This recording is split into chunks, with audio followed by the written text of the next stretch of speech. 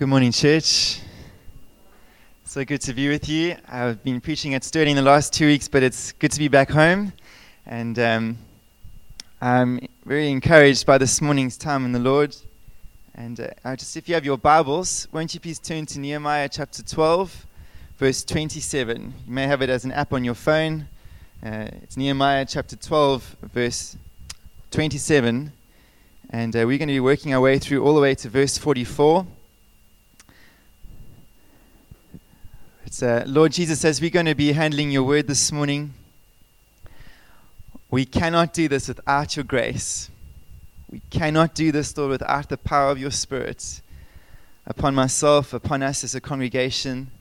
Lord, unless you give us eyes to see this morning, we won't be able to see. Unless you give us ears to hear, Lord, we'll be deaf. But this morning, Lord, I want to pray that it would be a life-changing message for somebody here in this room. Lord, this morning as your word goes forth, I want to pray that you would just sprinkle it with your blood, that you would help me to say exactly what you want to say and to not say what you don't want to say, Lord. That this morning your word would go forth in power, unhindered, unshackled, Lord. Full of Christ, we pray.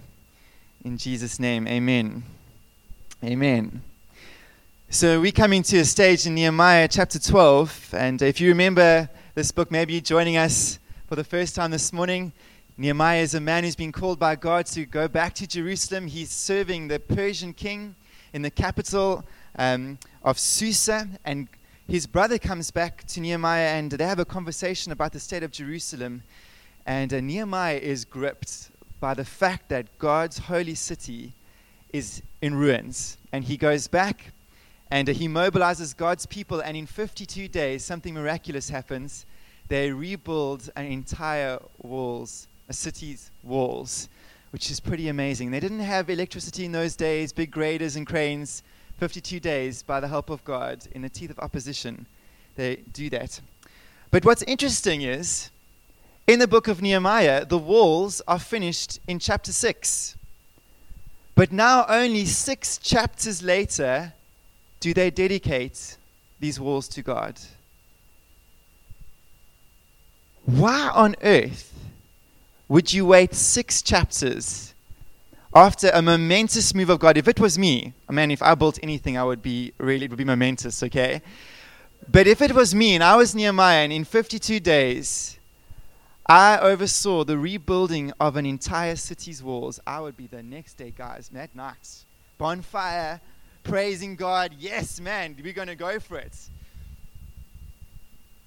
But they wait 6 chapters.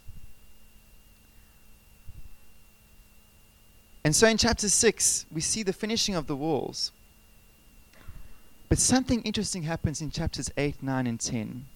Something that you wouldn't expect.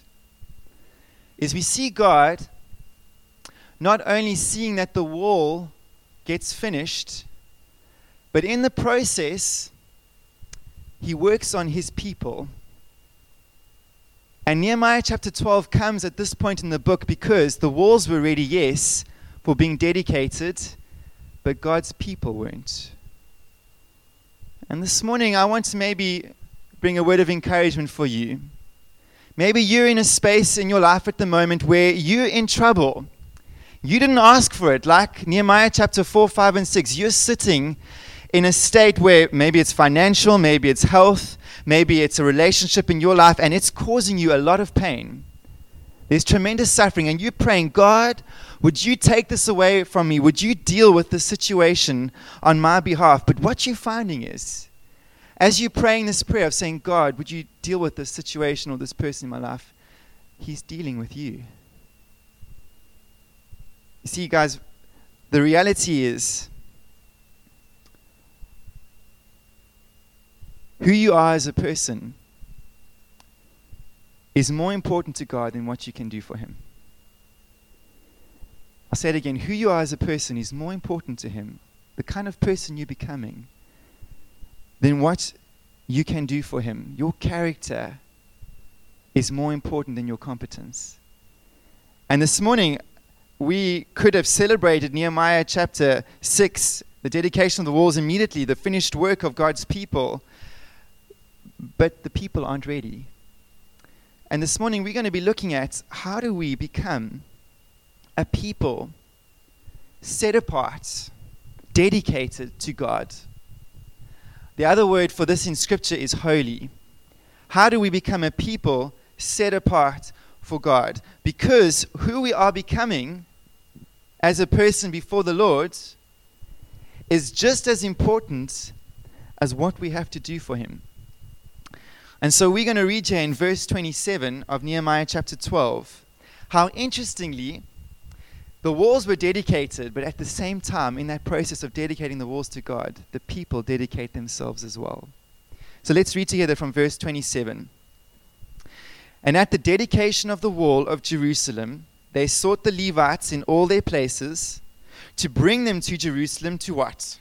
To celebrate the dedication with gladness, with thanksgiving, and with singing, with cymbals, harps, and lyres. And the sons of the singers gathered together from the districts surrounding Jerusalem and from the villages of the Netophathites, also from Beth Gilgal and from the region of Geba and Asmaveth, for the singers had built for themselves villages around Jerusalem. And here it is, verse 30.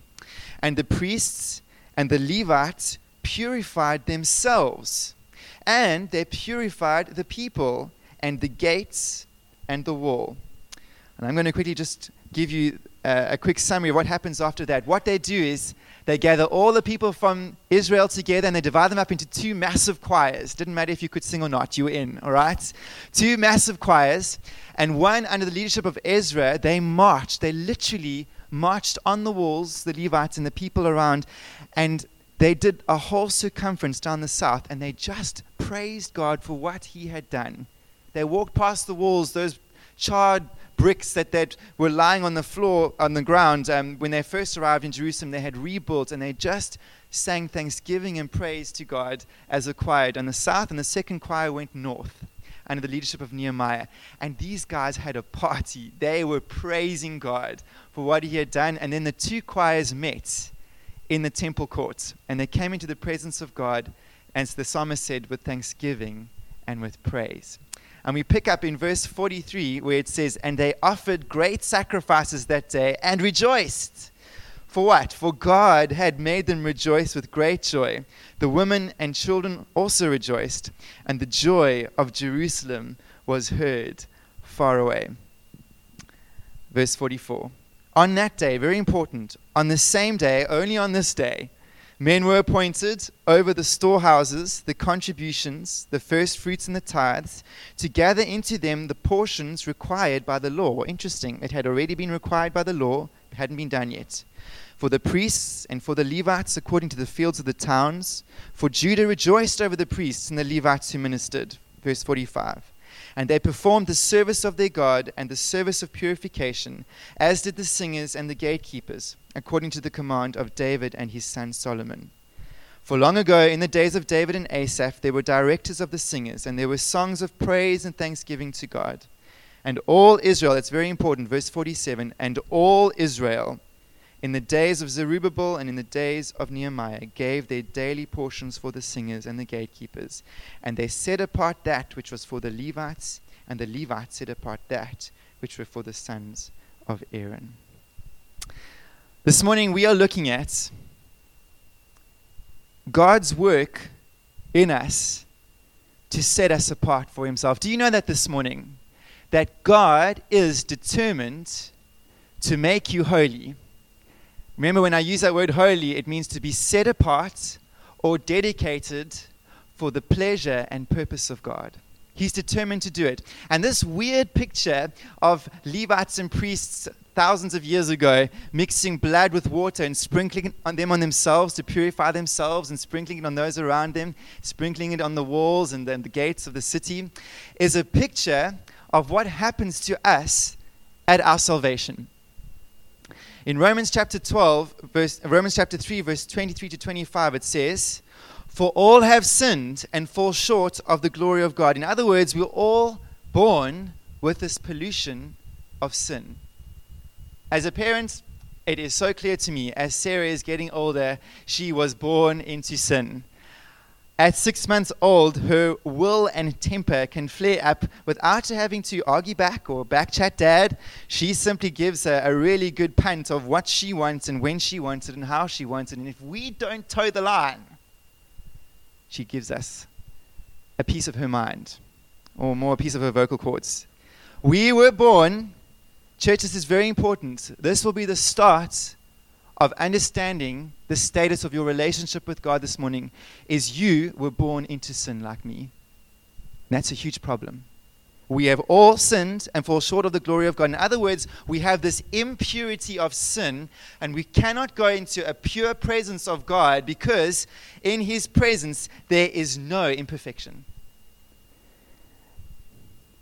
And so there's a problem.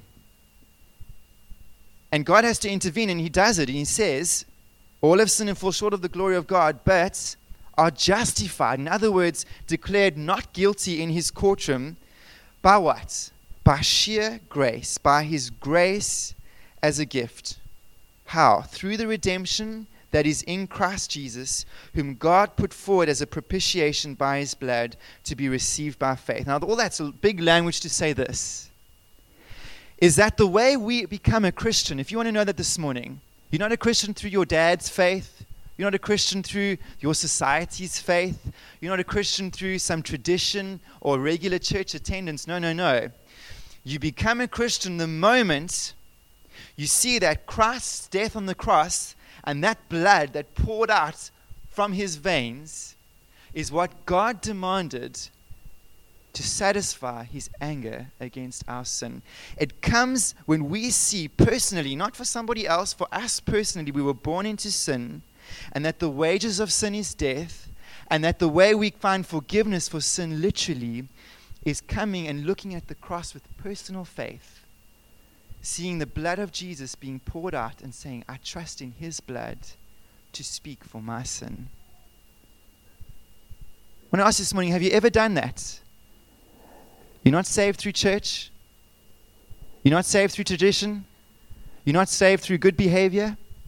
You're saved the moment you look at the blood of Christ on the cross being shed for your sin and my sin, and you put your faith, it says you receive it by faith. In other words, you put all your eggs, that old English saying, all your eggs in one basket. You're not holding into any of your own eggs and try and make it on your own. You literally go, I'm running to you, Jesus. I'm running to the cross, and I'm trusting in what you did entirely to satisfy the Father.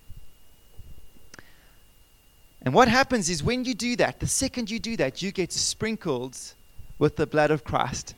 That purification that was happening through the blood and water of those Levites, it happens to you.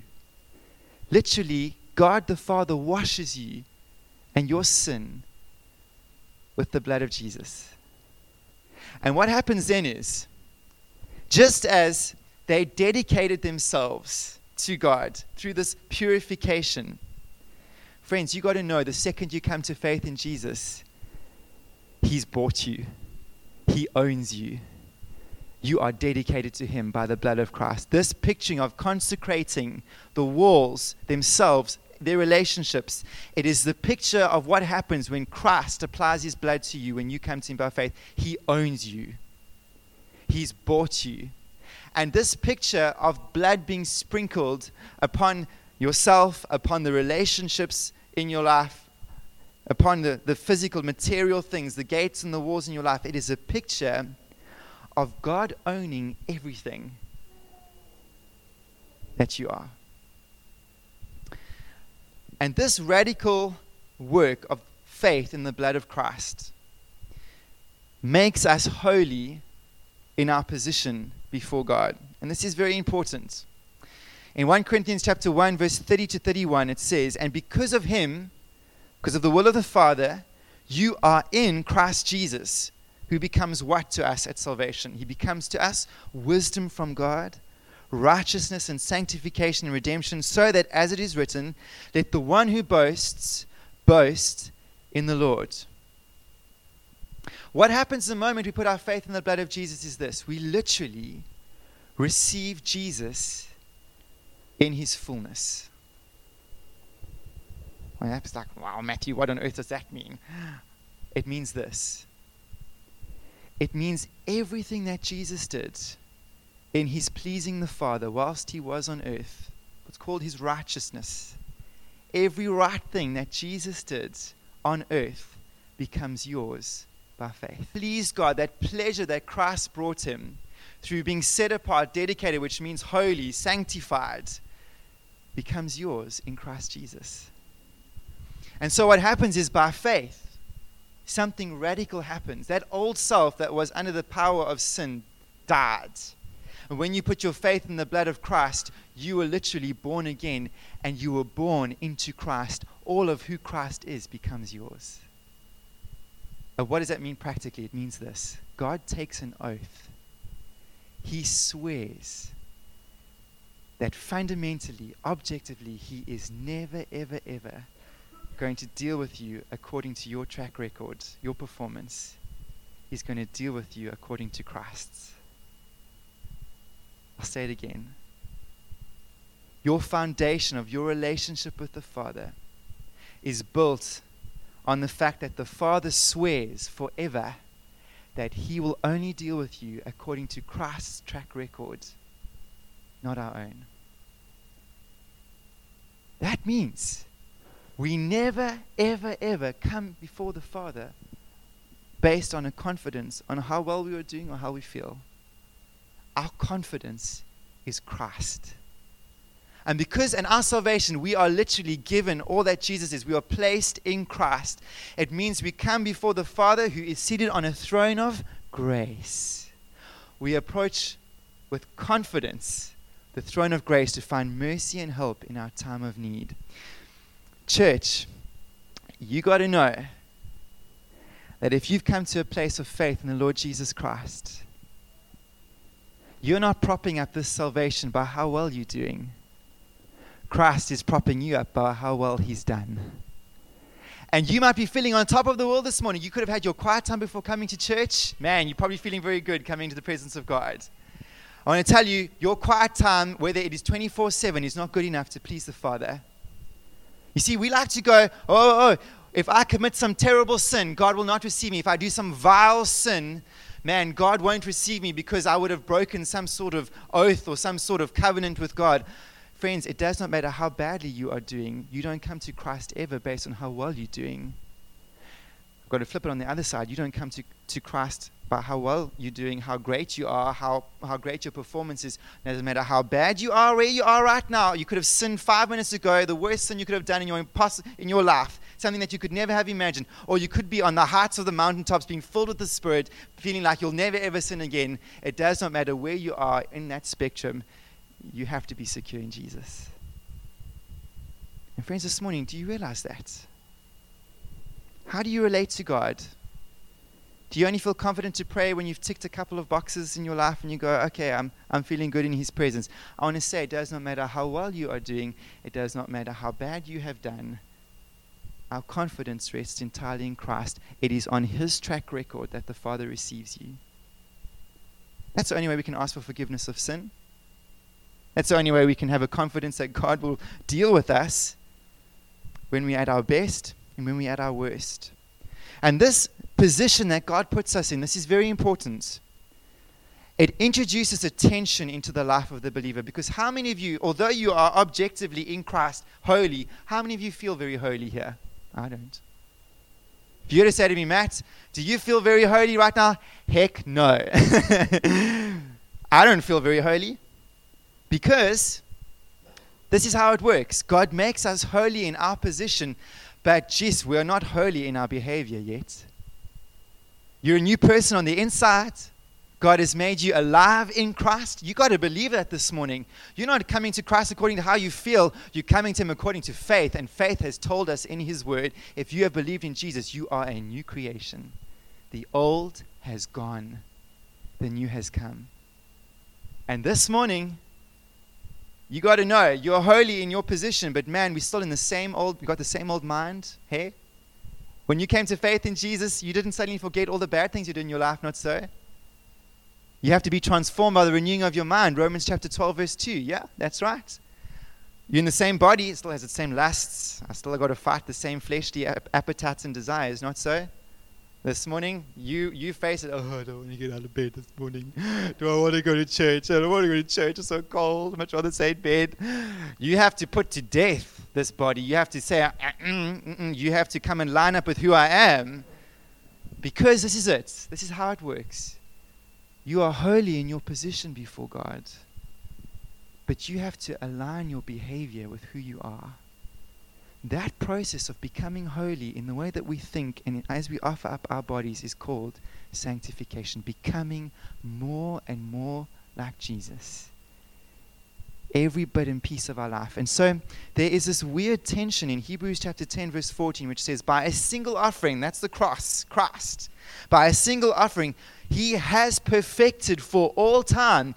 In your position before God, you have been perfected in Christ for all time. But those who are being made holy. For by a single offering He has perfected for all time those who are being made holy. You are holy in your position. That is your confidence before God.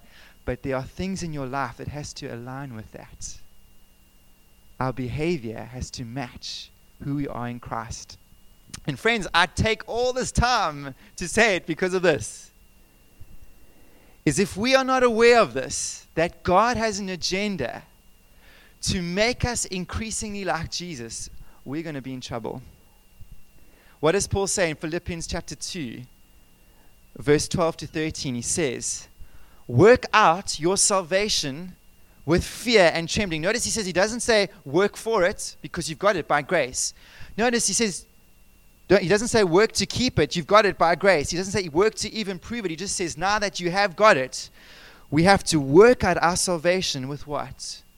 With fear and with trembling. Why would Paul say that? Because he says in the very next line, for it is God who works in you both to will and to work for His good pleasure. And church, His good pleasure is to make us look like Jesus. We are being transformed into the image of His Son. We are being changed from one degree of glory to the next. And it says here, He is determined. For it is God who has at work within you. Do you know that? Do you know that this morning? Your salvation is not passive just to get you into heaven. It introduced an agenda of God. And that agenda is to make you look like Jesus, to make you holy and set apart for Him. And if we resist Him, we're going to be in trouble. Because He is determined, He will, and He will act practically. He will act. He will work to bring about His good pleasure in us. And so for us, this thing about living a dedicated, holy life, Mzamo preached on it last week, it means every single bit and piece of our life needs to come under the reign, under the rulership of Christ, our car, our body, which is our eyes, our mouths, our ears, our hearts, our hands, our relationships, our mind, our thoughts. Everything in our life needs to take on this character of salvation. The salvation has to be worked out. And friends, this morning, if you're not interested in becoming a holy person, you're on a collision course with God. Mark said it this morning. God would rather have us ice cold or burning hot. There's no place for lukewarmness. Because you see, lukewarmness means I want a foot in the world and a foot in the kingdom, where God is saying, no, my agenda in you is to bring you into the likeness of Christ. And so we have to yield to this work of God in us. We have to yield to becoming holy, dedicated, set apart people for God. And the problem with this is holiness is not automatic. Remember I said, how many of you felt that all of a sudden when you came to faith in the Lord Jesus Christ, suddenly you were just loving everybody everywhere? Hey? Anybody experienced that? All of a sudden you just had rainbows and butterflies and unicorns towards everybody. You just wanted to give everyone a Barney hug. Hey? No. When you came to faith in the Lord Jesus Christ, the desire for godliness was there. You have this inner spirit that is willing, but your flesh is weak. And so holiness is not automatic. It requires encouragement. It requires motivation. And this morning in Nehemiah chapter 12, verse 27 to 47, is we see a case study of how God motivates us to be holy. One way failed miserably. One way was, we're going to see the Mosaic law failed. The other way is God's mercy and grace, success. Don't know if you picked it up when I was reading in verse 44, that although the law prescribed these tithes to be given to the temple, remember it took a lot of money to pay the temple personnel, it took a lot of money to run such a big thing, sacrifices, food, priesthood, Levites, they all needed stuff to live off. It had been required by the law. But up until Nehemiah chapter 12, it hadn't been done. Here was a command directly from heaven, but yet, despite that, nothing had happened. And in Nehemiah chapter 10, verse 29, I think, Joe, you preached on this here, hey? Did you preach? Nehemiah chapter 10, verse 29, they had sworn to God. In Nehemiah chapter 10, they had said, God, and one of the things they'd spoken about was the temple, right? About bringing in tithes for the temple. They knew in the specifics that God had been speaking to them as a nation, they had not honored giving to the Lord. And they took an oath. I'll read it to you. It says, Nehemiah chapter 10, verse 29, they joined with their brothers, their nobles, and entered into a curse and an oath to walk in God's law that was given by Moses, the servant of God, to observe and do all the commands of the Lord, our Lord, and his rules and his statutes. They had sworn to God. They had taken an oath. They said, God, we swear, and you can curse us if we don't do it. We will pay our tithes to the temple. Nehemiah chapter 12 rocks up, and they haven't done it. Isn't that interesting? How many of you this morning have taken an oath before God and have sworn, God, I will never do that thing again, and a couple of hours later, you're doing it? Hey? I'll tell you my one. I was driving here to the Ridge last year, and I was trying to be efficient, and I had my cell phone in my hands, and I thought, I'll have it on speakerphone, right? Because you're not supposed to talk on your phone, and you're a pastor, and a pastor's not supposed to obey the law and be law-abiding. And so I thought, well, I'll have my phone on speaker, and I'll be driving with my hand on the steering wheel, and that's obeying the law. Both hands are on the steering wheel, not so. And who did I see in my rearview mirror? I saw a policeman. And even worse, I saw Debbie as a car behind me. And she sees her pastor being pulled over to the side of the road by a police or traffic officer for breaking the law. And I said to that traffic officer, and you're always so polite, you say, oh, good afternoon, sir. Yes, I am so sorry. Traffic officer, I'm sorry. I will never do that again. 1 week later, there's Matthew on his cell phone, and bam, I was like, I swore to that policeman I never would do it again. Man, there have been times where I know I've been so impatient with Marina, and I've prayed before the Lord, and I feel so good. I come out, I say, I will not get upset with my wife. I will not get irritated with anybody today. Half an hour later, something happens where maybe we're a bit grumpy with each other, and I get so offended or I get so upset. I'm so irritable with my wife. I've just taken an oath. I've just sworn, said, God, I won't do this. Half an hour later, I'm doing it. That's what we like. And some of us have made big promises to God. You've bargained with him this morning. In your track record, you say, God, if you forgive me for this sin, I will never go back to it. I'll never go back to that person. I'll never go back to that thing.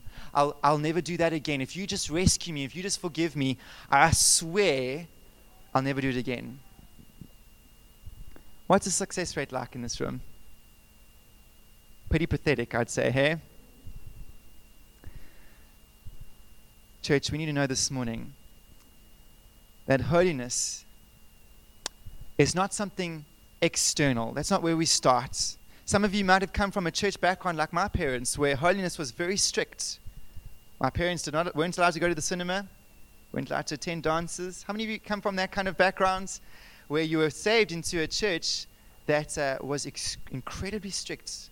No earrings, no makeup, dresses. Maybe this is the first time you've really even heard about holiness. You come from two extremes. The modern culture doesn't like this topic. The previous generation, it was all about holiness. You see, we immediately start to think about what must I give up and what must I not do and what must I do in order to be holy to God. That comes second. Holiness starts with the heart. Don't you think it's interesting that in Psalm 51, remember that story with King David? It's a very sexy story. There he is on his balcony, and he sees this woman bathing naked. She's beautiful, Bathsheba. And he invites her into his room. He sleeps with her. He commits adultery. And he thinks it's all done and dusted, and he sends her off home. But Bathsheba, a month later, goes, I've got a problem. I'm not having my period. I'm pregnant. And so David makes a plan. He tries to get Uriah, her husband, to sleep with Bathsheba so that it can be Uriah's son. But Uriah won't, so he murders Uriah. It's a terrible story. And Nathan the prophet comes to David and he says, David, you've sinned. And he convicts David of his sin. And what does David pray in Psalm 51? He says, he doesn't worry about what he has to do in terms of the law. He starts off by saying, Lord, create in me a clean heart, O God, and renew a right spirit within me. You see, we tend to think holiness is a direct attack on the will. We want to bend ourselves. I will never, ever, ever do that again. God, I swear I'll never sin in that way. When we put pressure on ourselves and we try and bend our will to do it, but we find it just flips back again. In actual fact, holiness starts with the inclination of our hearts. And until that happens, until there's a persuasion of our hearts, the will doesn't follow. And so this morning, this comparison between law versus mercy and grace is fundamental to our understanding of holiness. You see, the reason why the Mosaic law failed for the Israelites is because it put maximal pressure on them to bend their will, but it could not persuade the heart. Under the Mosaic law, do you know that you had to obey 613 commandments? How's that? I struggle with one. Love your neighbor as yourself. They had 613. And what the Lord did was, the way it motivated you was, it put maximal pressure. They would give the harshest sentences for what we would consider pretty arbitrary. Are there any young children? Dev, if you were disobedient to your mom and dad, they could execute you under the law. What they would have done is they would have taken stones, all the church would have got together, and if they said, this child is driving me crazy, they threatened execution, and they would execute Dev. How's that, eh? Maybe some of you parents go, yes, we like that idea. This threat of execution could be very, very effective. Do you know that if you walked too far on the Sabbath, you would be executed? Let's say you were maybe playing soccer, and you kicked that ball into a ravine, and there were too many steps to go and fetch it. The fact that you're playing soccer on a Sabbath on the first day would have been execution. But let's say you kicked the ball, you would have been killed. Harsh. Harsh, harsh, harsh. The law put maximal pressure on you to obey because it had to bend the will. And the problem was, despite all of this pressure placed upon the will, it could only produce a very low standard of godliness. People have a great admiration of the Mosaic law. In our city, people will tell you, you have to keep the Mosaic law. Really? Under the Mosaic law, it allowed slavery. Under the Mosaic law, it never told you to pray. Read the Torah. Not once does the Mosaic law tell you to pray. Do you know that you could have more than one wives? If you liked Teresa and Bridget and Monique, you could have them all under the Mosaic law. Genesis chapter 2, in marriage, just one wife, one husband. The law allowed divorce for poor cooking. The law allowed divorce for all sorts of things. The problem with it was, despite all of this threat of punishment, its standard was so low. I want to say to you, if somebody comes to you and say, you have to keep the Mosaic law, I want to say, you tell them, that standard's too low for me in Christ. The Mosaic law is just a foreshadow of Jesus. The fullness of the power of God's intent for humanity came in Christ. And so this morning, I want to say to you, if you're living under law, you might be like, why am I going on about law? Why is Matt talking about? Because we live under it. You know how it is to live under law? It's placing a confidence in your performance before God. The way law works is, if I check so many boxes, it means I'm okay with God, and that means I have confidence in His presence because of my performance. I want to say, if that's where you relate to God, you're in trouble. Because what the law will introduce into your life is misery. Because if you earnestly want to set apart your life for God and you live off law, what you will discover is this: God's standard is here, and you're trying so hard to keep it, but you can only reach here. And so instead of you feeling like Nehemiah chapter 12, this joy and this thanksgiving and praise, what will happen to you is you will actually experience resentment towards God, because God will say, you have to live like this, and you're going, I'm trying to, in my best, to meet that so that I can have a relationship with you, but I can't. And that actually means I end up being resentful towards you. What's your primary emotion before God this morning? Is it guilt? Is it always feels like it's condemnation? You never have a confidence to come into His presence. You always feel this little bit of guilt. You always feel this insufficiency, this inadequacy in yourself. You never quite feel you can yield yourself to God because you never quite feel you've reached the mark. Friends, that's law. That's law. And I'm going to close very briefly. I've got so much more to say. But what motivated the Jews was not law. They had it for centuries and they didn't tithe. I want to say to you, if you want to give your money to God, tithe. It's not law that's going to tell you. It's not me standing up saying you have to give 10% of your money. In actual fact, it'll just offend you. But what will make you respond differently is not starting with what I have to do for God. It's starting with what God has done for me. You see, the way that our hearts melt and are motivated to live for Jesus is by seeing first what He's done for us. The thing that got the Israelites to live for God on that day, to do what the Lord prescribed for centuries, was the moment they took time to behold the mercy of God. They took their time to walk and give thanks around the entire perimeter of the city. They took time to just marvel at God's mercy. I want to ask you this morning, put yourself in their position. Imagine yourself a Jew.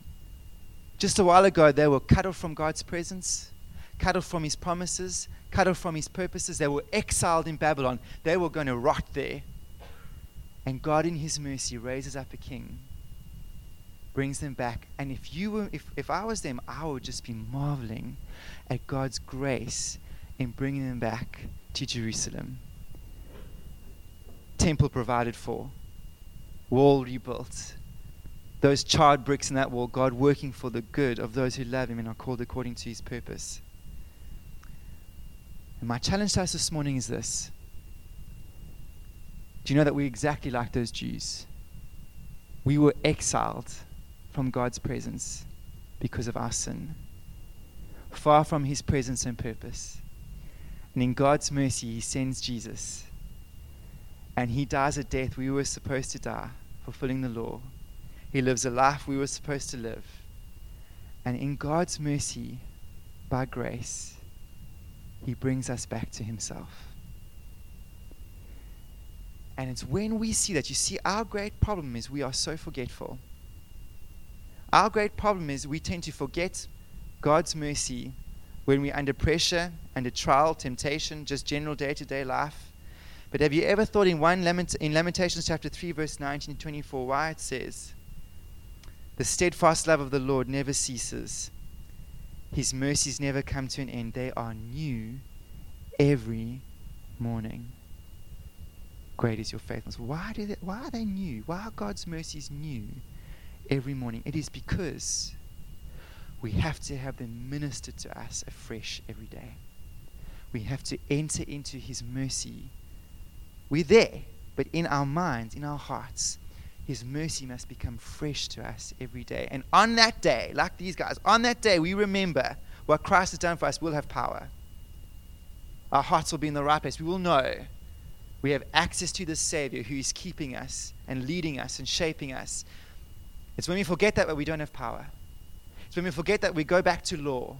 It's when we forget that we go back to being depressed, we go back to being defeated, go back feeling we cannot do this on our own. Friends, we cannot do this without the mercy of God. The confidence that we have, you might have sinned this morning and you say, how can I come back to God? You come back according to God's mercy. You might be experiencing Jesus during the week and His presence might be so powerful for you. That's wonderful. But it's by God's mercy you're getting it. This morning, we have to live from God's mercy. And the way we have to do it is we have to set aside time. I'm not talking about a long prayer meeting every day. If you can spend time praying for an hour every day, that's wonderful, do it. But some of us in the morning, we've got to get up, we've got to go to work, we've got to get things done. We can start with every morning, as we are getting our head off the pillow, saying, Jesus is alive. I am forgiven. I have been set free by the blood of Christ. I am in Christ, and because Christ is alive this morning, I'm alive. We start every day in God's mercy, and we keep ourselves there. And I make you a promise. I make you a promise. If you do that, on that day, you'll have power that you would not have had without it. You will have such a sense of God's presence at work. Jude verse 20 says we have to keep ourselves in the love of God. In other words, we stay where we are. We stay where God has put us, but we have to keep ourselves meditating, thinking, nourishing, guarding this mercy of God towards us. And so for you this morning, where are you? Are you under law? If you're under law, you won't experience the joy, thanksgiving, and praise of Nehemiah chapter 12. You won't experience the joy of the Lord as your strength. The recovery is this. It's beholding what God has done for you. Romans chapter 12 verse 1 says, therefore, brothers and sisters, in view of what? In view of God's mercy, offer up yourselves as a living sacrifice, holy and pleasing to God.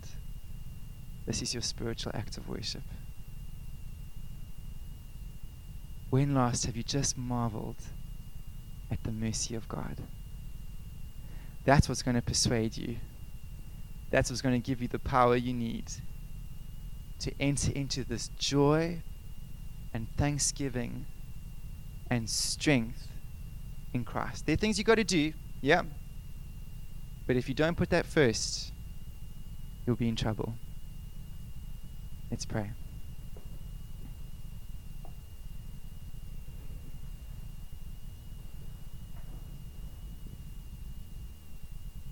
I want you just to take a moment this morning.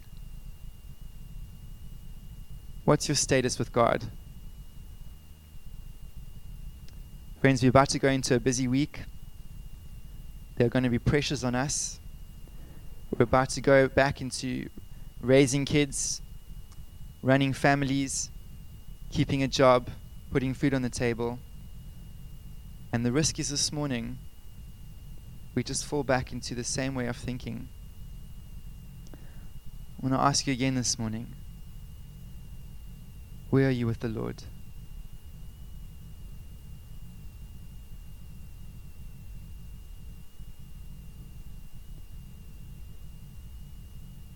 Have you been living under law?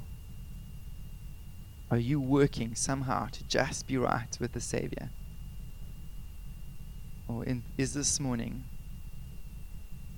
a place where you're coming afresh and saying, God, I'm living off what you've done for me.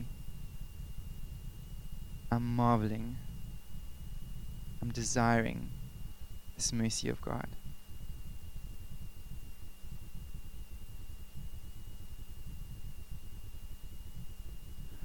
Father, you know where each one of us are this morning. And these times are so good to set apart ourselves afresh, to dedicate ourselves, to realize that, God, you are wanting to raise up a holy people, set apart every bit and piece of our life, being conformed to you, Jesus, to be conformed to our position in you. And so, Lord, as we go out this morning, I want to pray that you would keep us in the mercy of God.